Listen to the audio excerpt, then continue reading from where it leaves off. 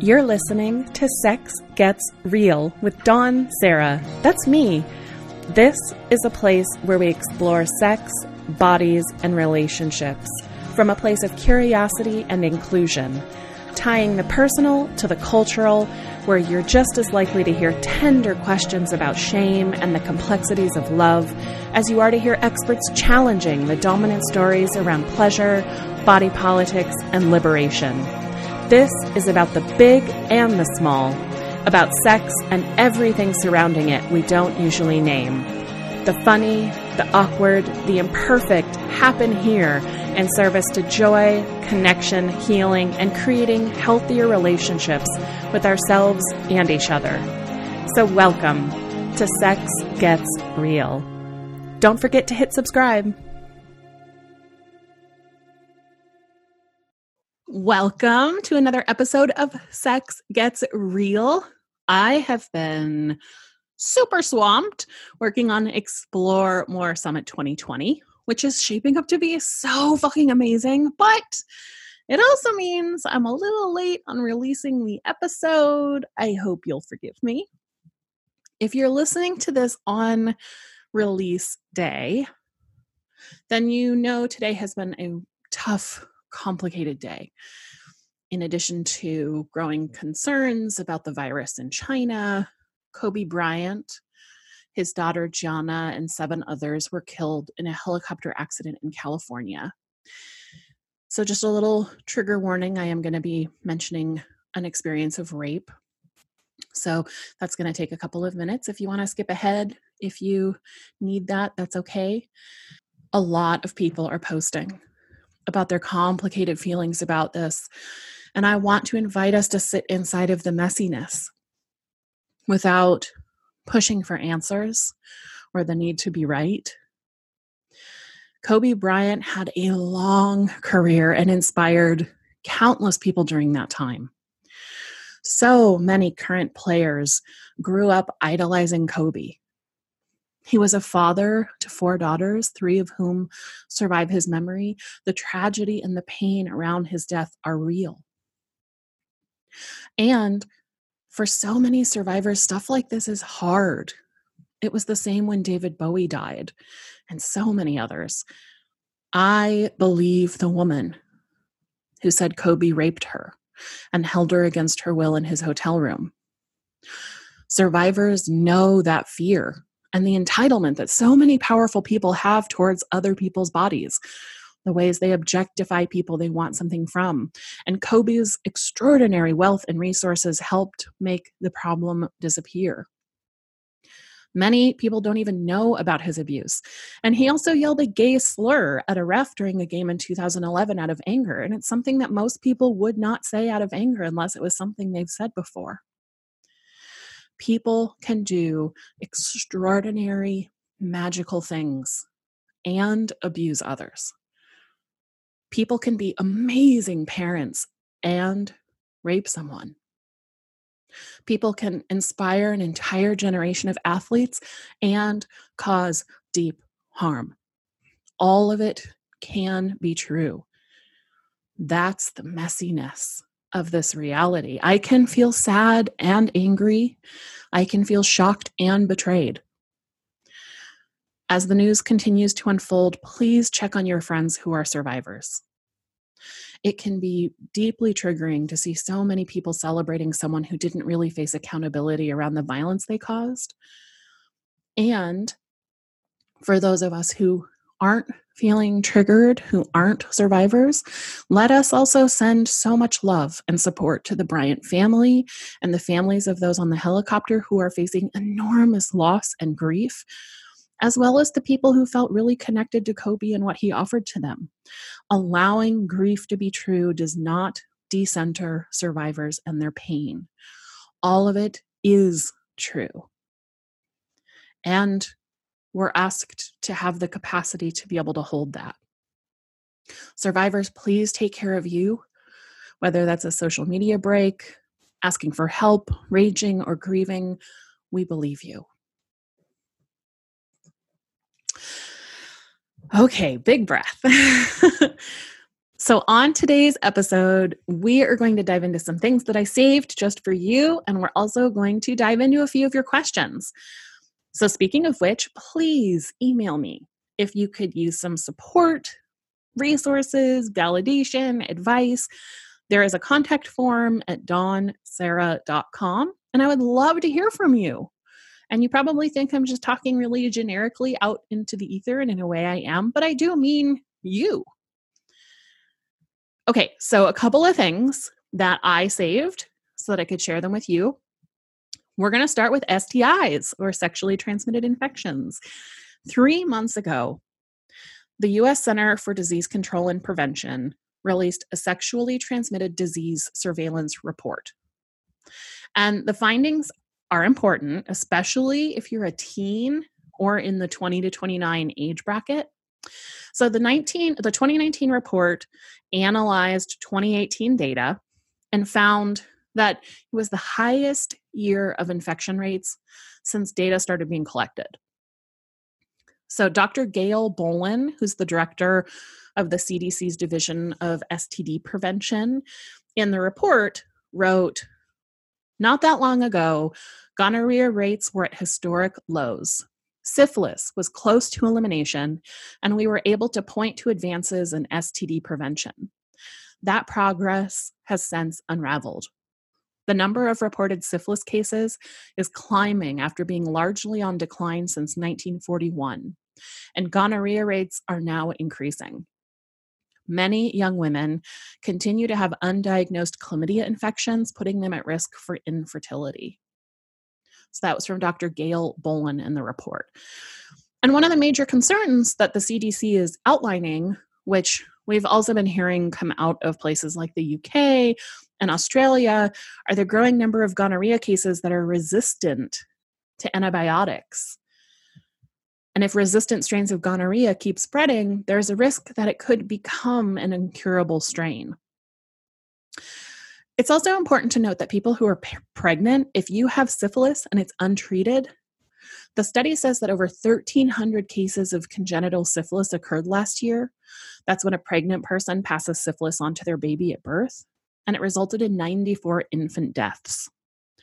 Syphilis is treatable.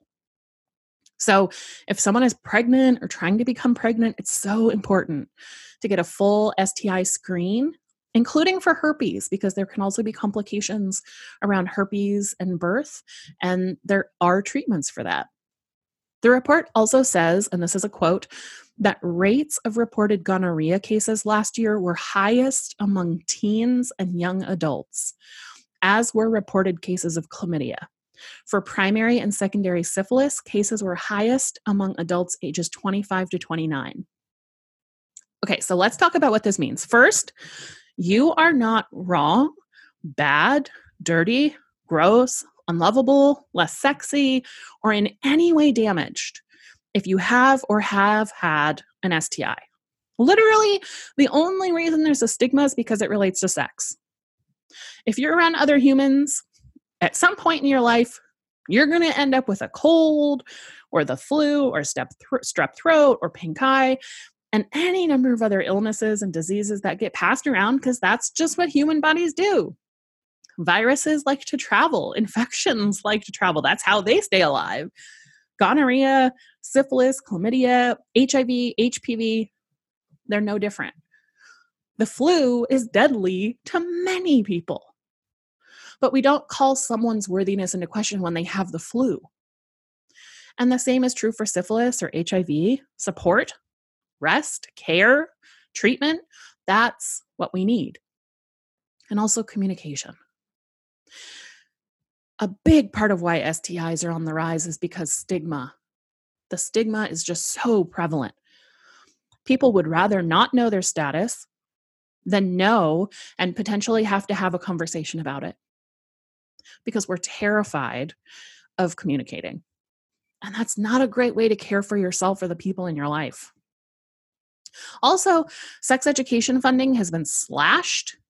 Information about sex is becoming more and more difficult to find, so it means fewer young people have access to the information they really need to make informed decisions about their bodies and sex. If you're a teen or if you're in your 20s, you are in the groups who are experiencing the biggest impact. So get tested. Practice talking about sex and STIs with your friends so that it's easier to do with dates and partners. And remember, anyone who tries to push you to ignore a safer sex boundary does not deserve access to your body in any way. If you have younger people in your life, talk to them. Talk to them about sex. Talk to them about pleasure. Talk to them about these incredible bodies that they have and all of the wonderful things that they can experience. Talk about their worth as a human being. Practice engaging in conversations that might feel awkward. Do it with other adults in front of them so that they can see adults doing it. And also talk to young people about it so that they learn awkward isn't going to kill them. Isn't that a lesson all of us can use some practice with? Awkward isn't going to kill us. And sometimes amazing things are on the other side of awkward. Ensure that young people in your life have access to all of the safer sex supplies they might want and need. And if you think a young person isn't engaging in sexual activity, still make sure education and supplies are available to them. While most STIs are very treatable and manageable, we also don't want to help gonorrhea become treatment resistant or incurable by helping it spread. So tell those germs to fuck off by getting tested regularly, by engaging in sex with barriers, by talking about your needs, and asking people questions about the last time they were tested. This includes for oral sex, anal sex, intercourse. Barriers can be endlessly sexy. And don't let anyone tell you otherwise. There are so many ways to make gloves and condoms and all of that stuff so friggin' hot. I'm going to link to the MSN piece on the CDC study for this episode at dawnsarah.com/EP291 for episode 291 if you want to check it out. I also, if you want something a little bit more fun, highly recommend watching the first episode of season 2 of Sex Education on Netflix. The way Otis, the main character, helps to destigmatize and calm folks down around a potential gonorrhea outbreak at his school is wonderful. All of us, no matter how old we are, could learn so much from how he handles these conversations with his peers and shares practical information. We need more of that. So way to go, pop culture, for helping to model the ways we can be having these conversations. Okay, up next, Sinclair Sexsmith recently pulled together a bunch of resources on chronic pain and sex. I'm going to link to it at dawnsarah.com/EP291 so you can follow all of the people that Sinclair gathered up, read all of the blog posts, follow all of this awesome work because so many people deal with chronic pain. From migraines to serious injuries to disability and beyond. Finding ways to feel pleasure and sexual connection while experiencing chronic pain can be complicated, and there are lots of people doing really awesome things out there, providing support and validation and suggestions and ideas and education. So be sure to check that out.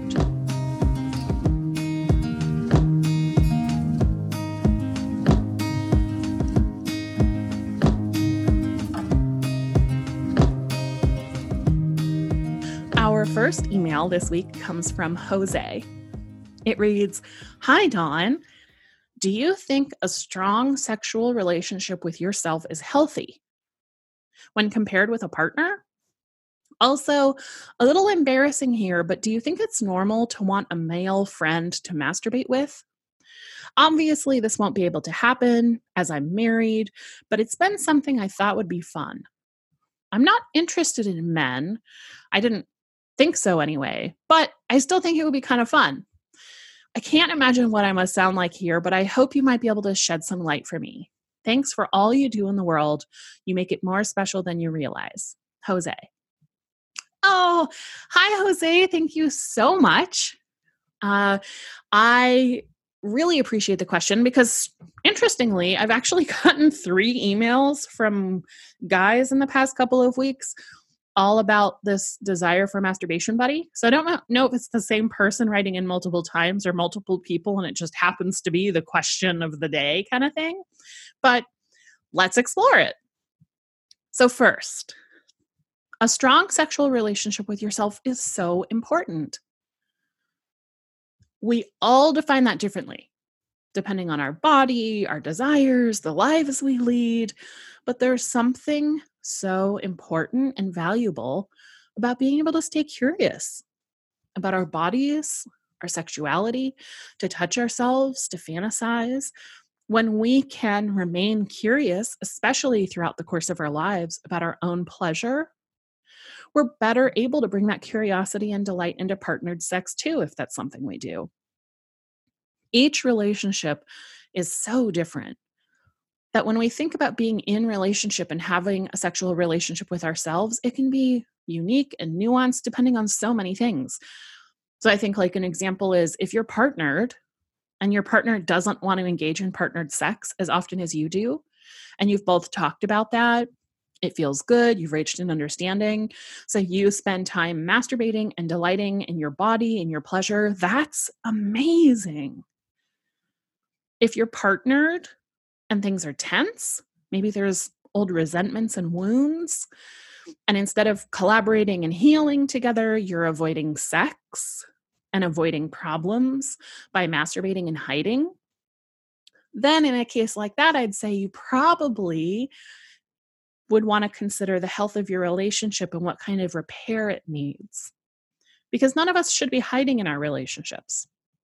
It's okay to want private time, to masturbate on your own without announcing it to your partner, and it's okay to share it too. You and your partner get to decide what feels most nourishing and helpful for the both of you. But it's worth talking about because some people who were raised inside of very sex negative cultures and households, maybe who were raised really religious, some people see masturbation as a form of cheating, as something that is really shameful. And if you take delight in your body and masturbating and your partner sees that as a betrayal, there can be a lot of really hurt feelings around that. So being able to work through it and talk about it, of course, you are allowed to delight in your body. But being able to really talk about that with a partner and to grow into that together can be a really wonderful thing. As for your other question, do you think it's normal to want a male friend to masturbate with? Like I said, I've strangely gotten this question like 3 times in the past couple of weeks from men. So apparently it's a thing that people are having questions about right now. The answer is, of course. Lots of folks would love to have platonic masturbation buddies, and do. Some people love being watched. It's not the person that turns them on or their gender, so much as the act of being watched or caught. Some people just find that really hot. Other people love watching people touch themselves, and the gender and the body parts may or may not matter. It's more about the watching and feeling like you're getting to see something private or getting to watch someone in their pleasure, or maybe it feels taboo. Some people love that thought of doing something that's naughty, and it's the taboo that's hot rather than that you're attracted to men. Or it could be something else entirely. We have all sorts of fantasies because we're gloriously complex creatures. Not everything necessarily means something about our sexuality or our past. Sometimes it just seems fun, and that's reason enough. So if the thought of that is fun and hot, savor it. If you ever have the opportunity to try it, why not? You might find it's just as hot as you imagined, or you might find that the reality doesn't live up to the fantasy. Both of those things are very common and normal responses to getting to experience a fantasy in real life. But either way, keep enjoying your body, savor your fantasies, and take the time to ask what your relationship might also need to feel more nourished, tended, and cared for too. I hope that's helpful, Jose. Thank you so much for writing in, and thanks for listening.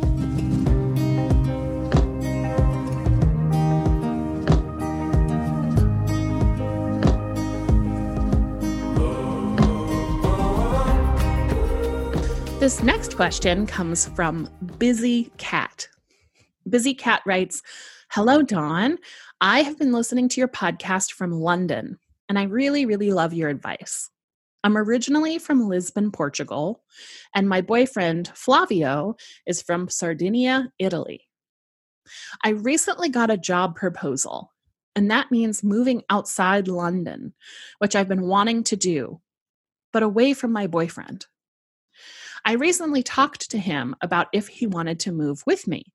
The rent is cheaper, there's less stress, it's a small town. However, he keeps saying more cons than pros. Things like, I can't come with you, or if I don't find a job and I need to commute. Though he has been pushing to move to another big city in the UK. He's very insecure and indecisive, and I am the complete opposite. We don't live together yet. However, we have been dating for over a year, and I don't want to play house anymore.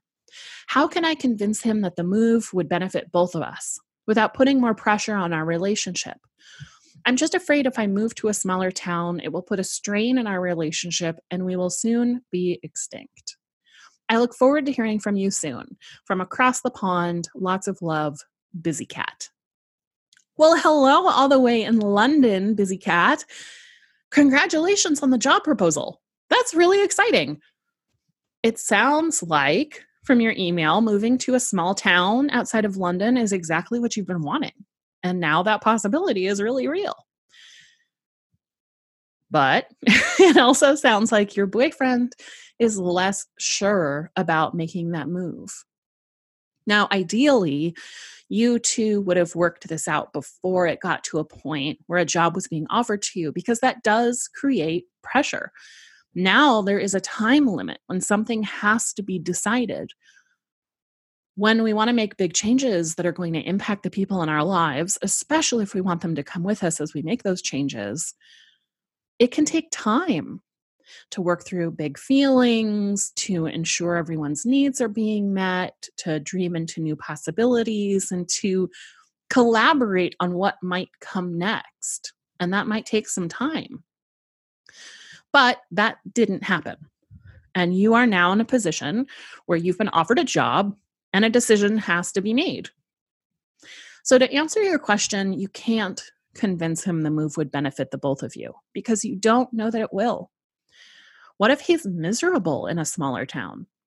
What if he regrets it and begins to resent you?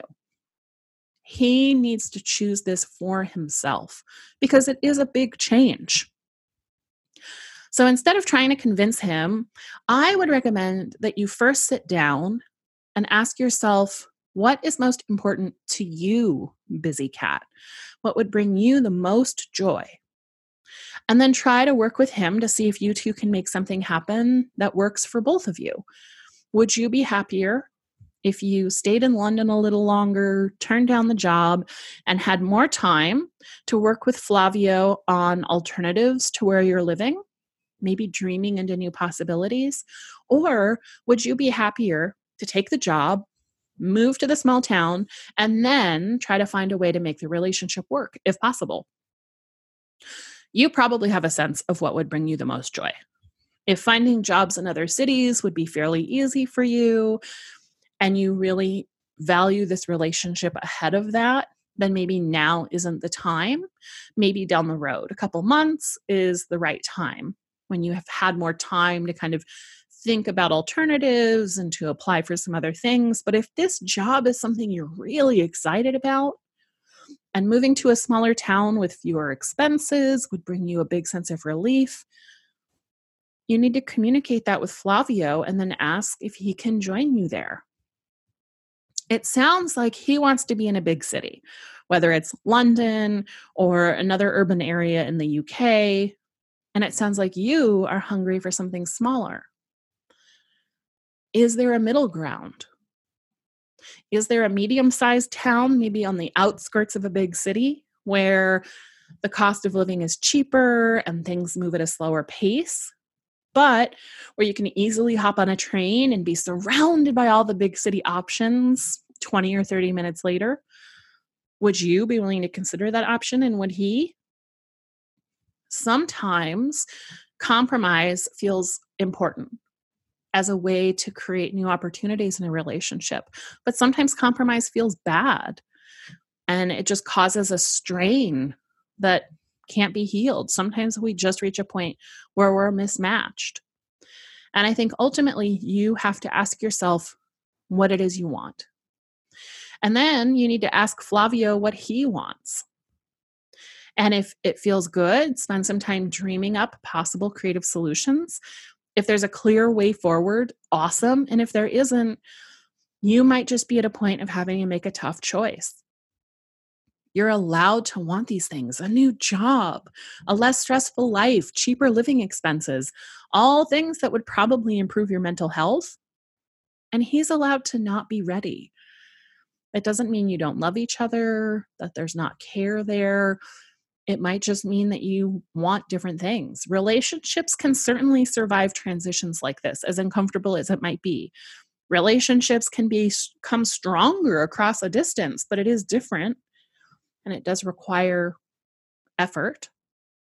But only you know yourself and whether you'd be up for that. So talk to him. If he has trouble making a decision or if he's really unsure, let him know how much you love him, how much fun you think it would be to go on this new adventure together. Invite him to join you and then leap towards your new life. He'll either join you or he won't. But trying to convince him or force him with lots of arguments, if he's not sure, isn't the way. Because the chance that he'll resent you later if things are hard or don't work out becomes very high. So I hope that you can take some time to really think about your pleasure and happiness and then see what you two can create around that and if it's possible to make something happen. Whether this is a new beginning for both of you or just for you, it does sound like you know what you want. And now there's an opportunity to make that happen. Good luck to you, busy cat. I hope you two are able to find a way to make it happen. And no matter what, congratulations on the job proposal.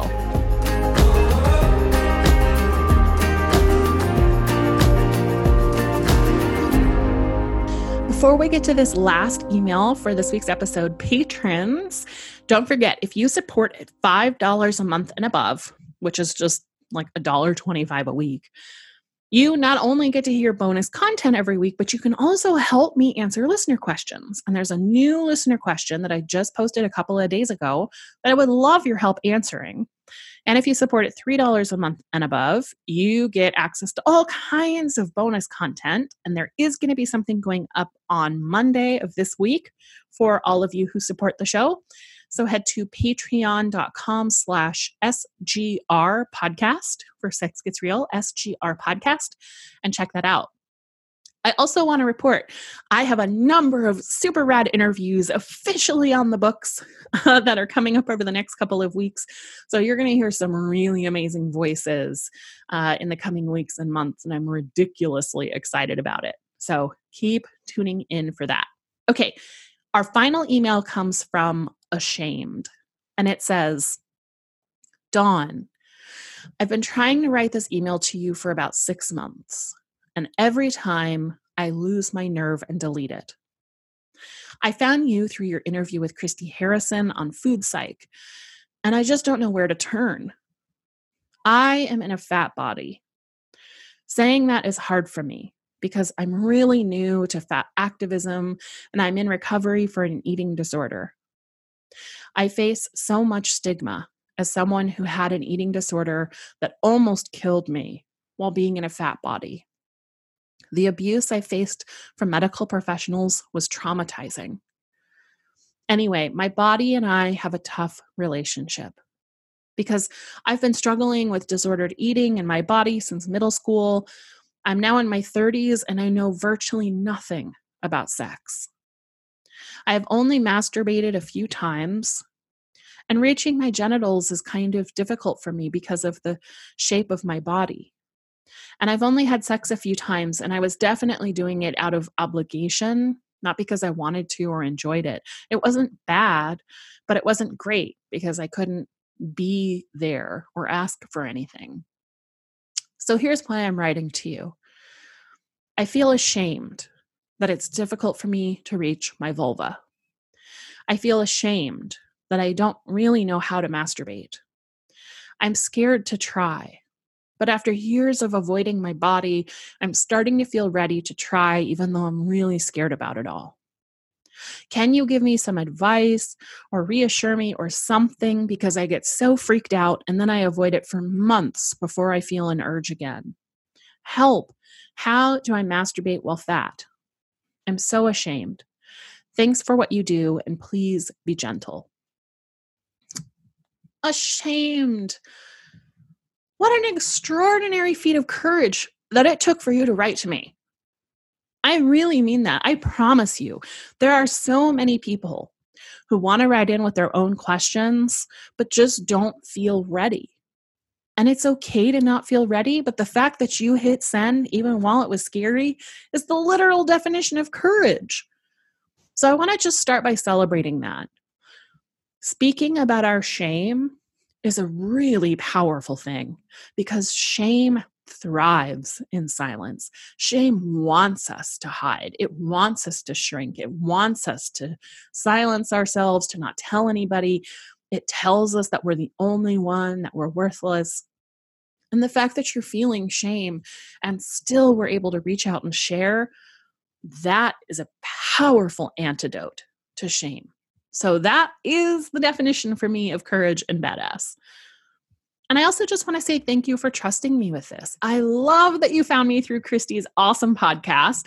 For anyone listening, if you haven't tuned into Food Psych yet, you are missing something amazing. And Christy is actually going to be a guest on the show super soon.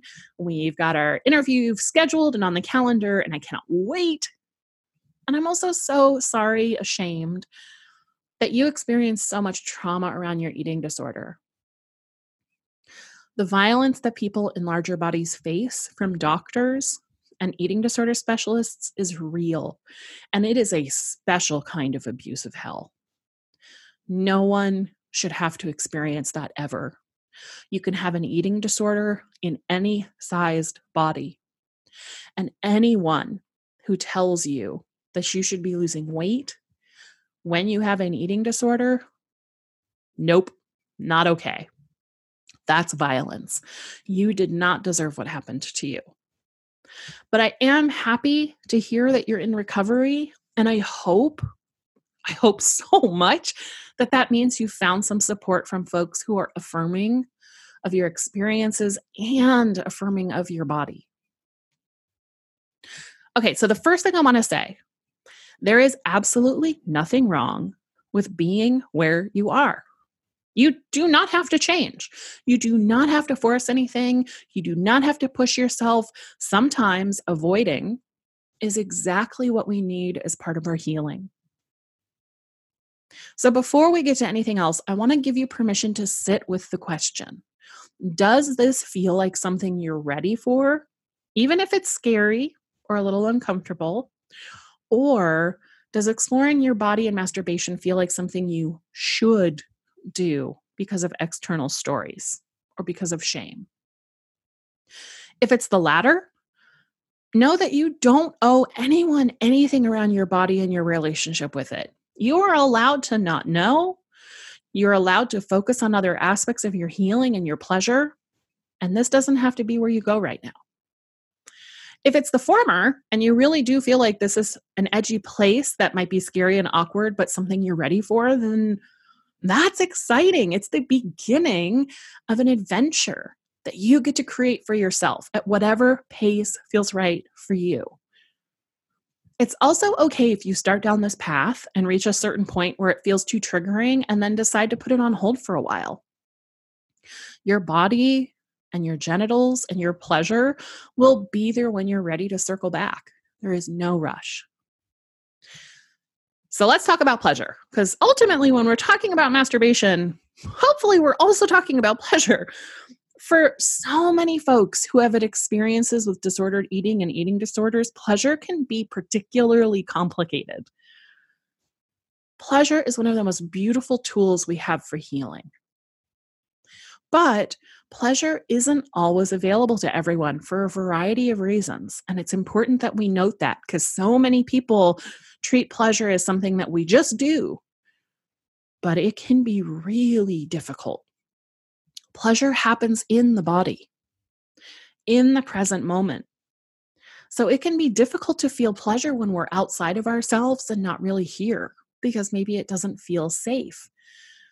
And that's another piece of this puzzle. Our brains can only code something as pleasurable if we are experiencing a certain amount of relative safety.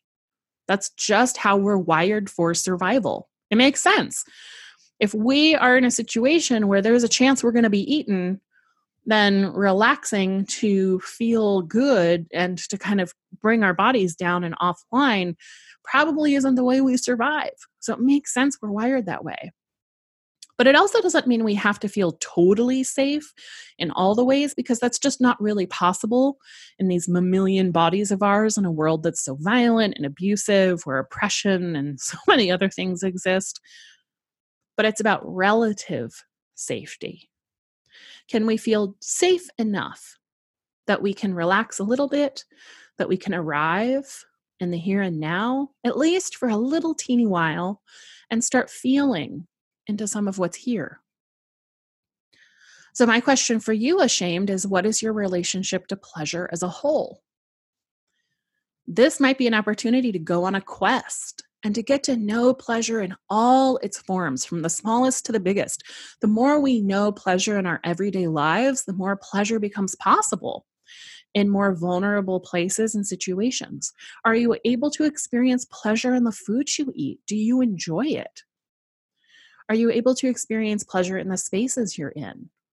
What about pleasure in sound, pleasure and smells? What kinds of movement feel pleasurable? Even if it's something as simple as just moving back and forth under the hot water in the shower to feel the temperature changes. This kind of exploration helps us to start arriving in our body in really gentle ways. Can I feel this cold water on my hands? And if I can feel it, do I like it? I might like it now, but not later. That's important. Can I feel these clothes on my body? If I can, what fabrics do I like best? Where is it really comfortable and where is it uncomfortable? As you start to kind of have this dialogue of noticing and inquiring, it starts to become easier when we finally turn our attention towards our genitals. But masturbation does not. I repeat, masturbation does not have to involve our genitals at all. We can get off in so many creative and awesome ways, from breathgasms and thinking our way to peaks of pleasure and release via fantasy, to touching our breasts or massaging our feet or feeling nails on our back or a flogger. There is so much pleasure available to us that can be erotic and sensual or even sexual without ever getting our genitals involved. Which means for you, Ashamed, there is so much to discover long before you ever have to get to your genitals, if you get there at all. Some people's most pleasurable experiences have nothing to do with their genitals, and that might be you too. So let's talk a little bit about masturbation, genitals, and being in a bigger body. First, this is totally normal. Literally, from the beginning of human beings existing on the planet, bodies have come in different shapes and sizes. It is not new, but there are fat people, that people are tall or short. Some people in fat bodies carry a lot of their weight in their hips and thighs, while others carry a lot of their weight in their chest and arms, others in their belly. Some people have long arms, some people have shorter arms, some people are really flexible, some people are not. And besides just natural body diversity, that's not even getting into all the other ways that bodies can be. Aging bodies, disabled bodies, from a bad back to chronic injuries to a huge variety of disabilities. Not everyone can reach their genitals with their own hands, and there is nothing wrong with that at all. It's just how some bodies are, or how some bodies become over time. If reaching your genitals is difficult for you, maybe experimenting with different positions and support would change that. Some pillows or like a wedge behind you might give you more reach. That's a trick of mine that I use, especially when I'm having really bad back days. That gives me an opportunity to touch more parts of my body without having to strain. Also, long-handled sex toys are your friend. Wands often have really long handles and help you to reach all sorts of areas that hands and arms can't reach, no matter what kind of body you're in. There's sex furniture that comes in all sorts of shapes and sizes, and some of them allow you to connect sex toys to them for all sorts of fun. And whether you're touching yourself with your hand or with a toy, one is not better than the other. It's touch, and hopefully you find a way for it to be pleasurable, because this is about pleasure and knowing ourselves, and there's lots of ways to know ourselves and to experience pleasure. Some people really get off from humping pillows. They like the pressure and the friction. Other people really love the spray of a shower head on a hose that they can put into different places of their body. Both of those might be super pleasurable for you, and there's no need to get a hand on your vulva in either of those cases. And those are just two examples. There's so many others. And I think the kind of funny thing about genitals and bodies in general is no one knows what your genitals like except for you, because you're the only one that can feel it. And the only way to figure out what feels good, if you want to figure it out, because you don't have to, is through experimentation. And when we're experimenting, it's not only about the mechanics. It's also about the context and our mental state. I might love a wand vibrator on my clit when I'm in my bedroom after I've watched some porn, but that same sensation of the wand might really not be pleasurable and enjoyable if I'm angry or disconnected or in a place that feels uncomfortable or unsafe.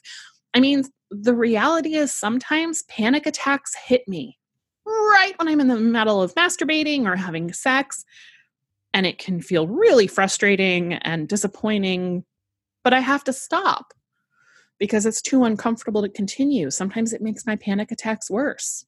Context matters. Maybe you like a shower head to masturbate with, but only if you're already really turned on. Maybe you enjoy riding a pillow while you watch porn so that you can match their movements. Maybe using a toy on yourself feels best after a really long bath and rubbing oils all over your body so that you're glimmering like a deity in the moonlight. It's all part of the exploring and the adventure of it all. And I think the really exciting part is that what brings us pleasure changes over time. So we get to be on this curious quest for life. And the more that we start developing that practice of being curious about our body, the more opportunities we're going to have for pleasure throughout the course of our lives. Some people find it helpful to pull out a mirror and actually look at their genitals to get to know them a little bit.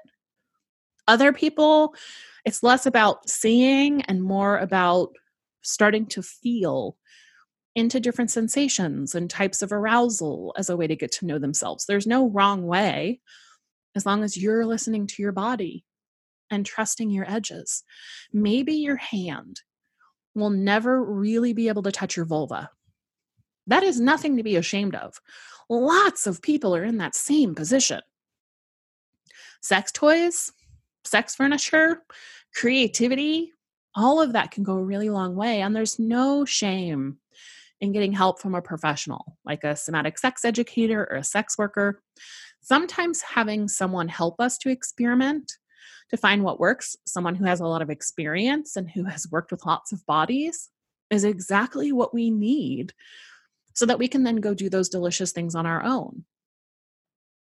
I would also suggest visiting a feminist sex toy store like Sugar in Baltimore or Shebop in Portland, Shag in Brooklyn, Self Serve in Albuquerque, or any number of other shops that are feminist and queer run. It might feel too scary because you're really having a relationship with your shame right now, to walk in and ask for help, like face to face. Tell somebody, here's what's going on for me. What toys would you suggest? But you can send an email, no matter where you are in the world, to one of those awesome shops and ask them for suggestions on toys that might work for you and your body. That's exactly why they're there. They know so much about their products and which ones might be a great fit for older bodies or arthritic bodies or disabled bodies or trans bodies and fat bodies and everything else. Asking for help from someone who really knows different toys that are on the market could be exactly what you need to find something that's a great fit. I would also recommend Joellen Naughty, who has this awesome blog called The Redhead Bedhead, has so many sex toy reviews, especially wands. Joellen loves wands. So you can go there to find a whole bunch of information about wands that often have really long handles. And also Joellen has lots of different feminist sex shops featured on her blog. So that can be a way to find some maybe that are closer to you. And then Elle Chase has a book called Curvy Girl Sex. And that's all about sex for folks in bigger bodies. Both of those might be helpful resources. Another thing that I highly recommend, and this is for people in any kind of body, but we're talking about fat bodies today. So I recommend finding some porn that features fat bodies in a non-fetishizing way. There's some really toxic shit out there where fat folks are being humiliated and really taken advantage of and fetishized in a way that most of us probably wouldn't find super sexy, especially if we're kind of new to having a relationship with our bodies. Some people really love it, but I think probably what you might be interested in, Ashamed, is going to somewhere like Crash Pad by Pink and White Productions. They have several performers in bigger bodies, and it can be so fun to actually see with your own eyes fat bodies not only being desired and pleasured, but seeing the way that they use toys on themselves, the ways that they position their bodies, the ways they touch themselves. You do not have to figure this out alone. There are lots of people who are having all kinds of delicious sex in fat bodies who can support you around this and that you can learn from. I also just want to say, if you'd like some professional, personalized support, a sex coach like me or a sex therapist might also be helpful in working through some of the shame and helping you to come up with small, manageable steps in exploring your pleasure. Sometimes it really helps to combat shame to not do it alone. Because you deserve to feel good in this body of yours exactly as it is. You deserve to know your body and to begin to trust it. You deserve pleasure. Your body really is waiting for you, and it wants to be heard. You just need to decide what feels available to you right now as you navigate recovery, and then trust that you have lots of time to play and experiment and find your way. Because there is nothing wrong with your body or its shape or where you are right now. So Ashamed, I really hope that helped. If you'd like to explore coaching with me, details are at dawnsarah.com. I do have some space in my practice right now. I would love to hear from you. And I want to wish you luck. All of this pleasure awaits. It's just out there waiting for you to find it. All right. That is it for this week's episode. Thank you so much for being here with me. Patrons, be sure to head to patreon.com/SGR podcast tomorrow for this week's bonus. And if you want to help me field listener questions, that is there too if you support at the $5 level. Thank you so much for being here. Have a terrific week, and I will talk to you next time. Bye. You used to light up like a spark. Now you're blue, treading water in the dark. A huge thanks to the Vocal Few, the married duo behind the music featured in this week's intro and outro. Find them at vocalfew.com. Head to patreon.com/sexgetsreal to support the show and get awesome weekly bonuses. As you look towards the next week, I wonder, what will you do differently that rewrites an old story, revitalizes a stuck relationship, or helps you to connect more deeply with your pleasure. So don't be ashamed. Love is a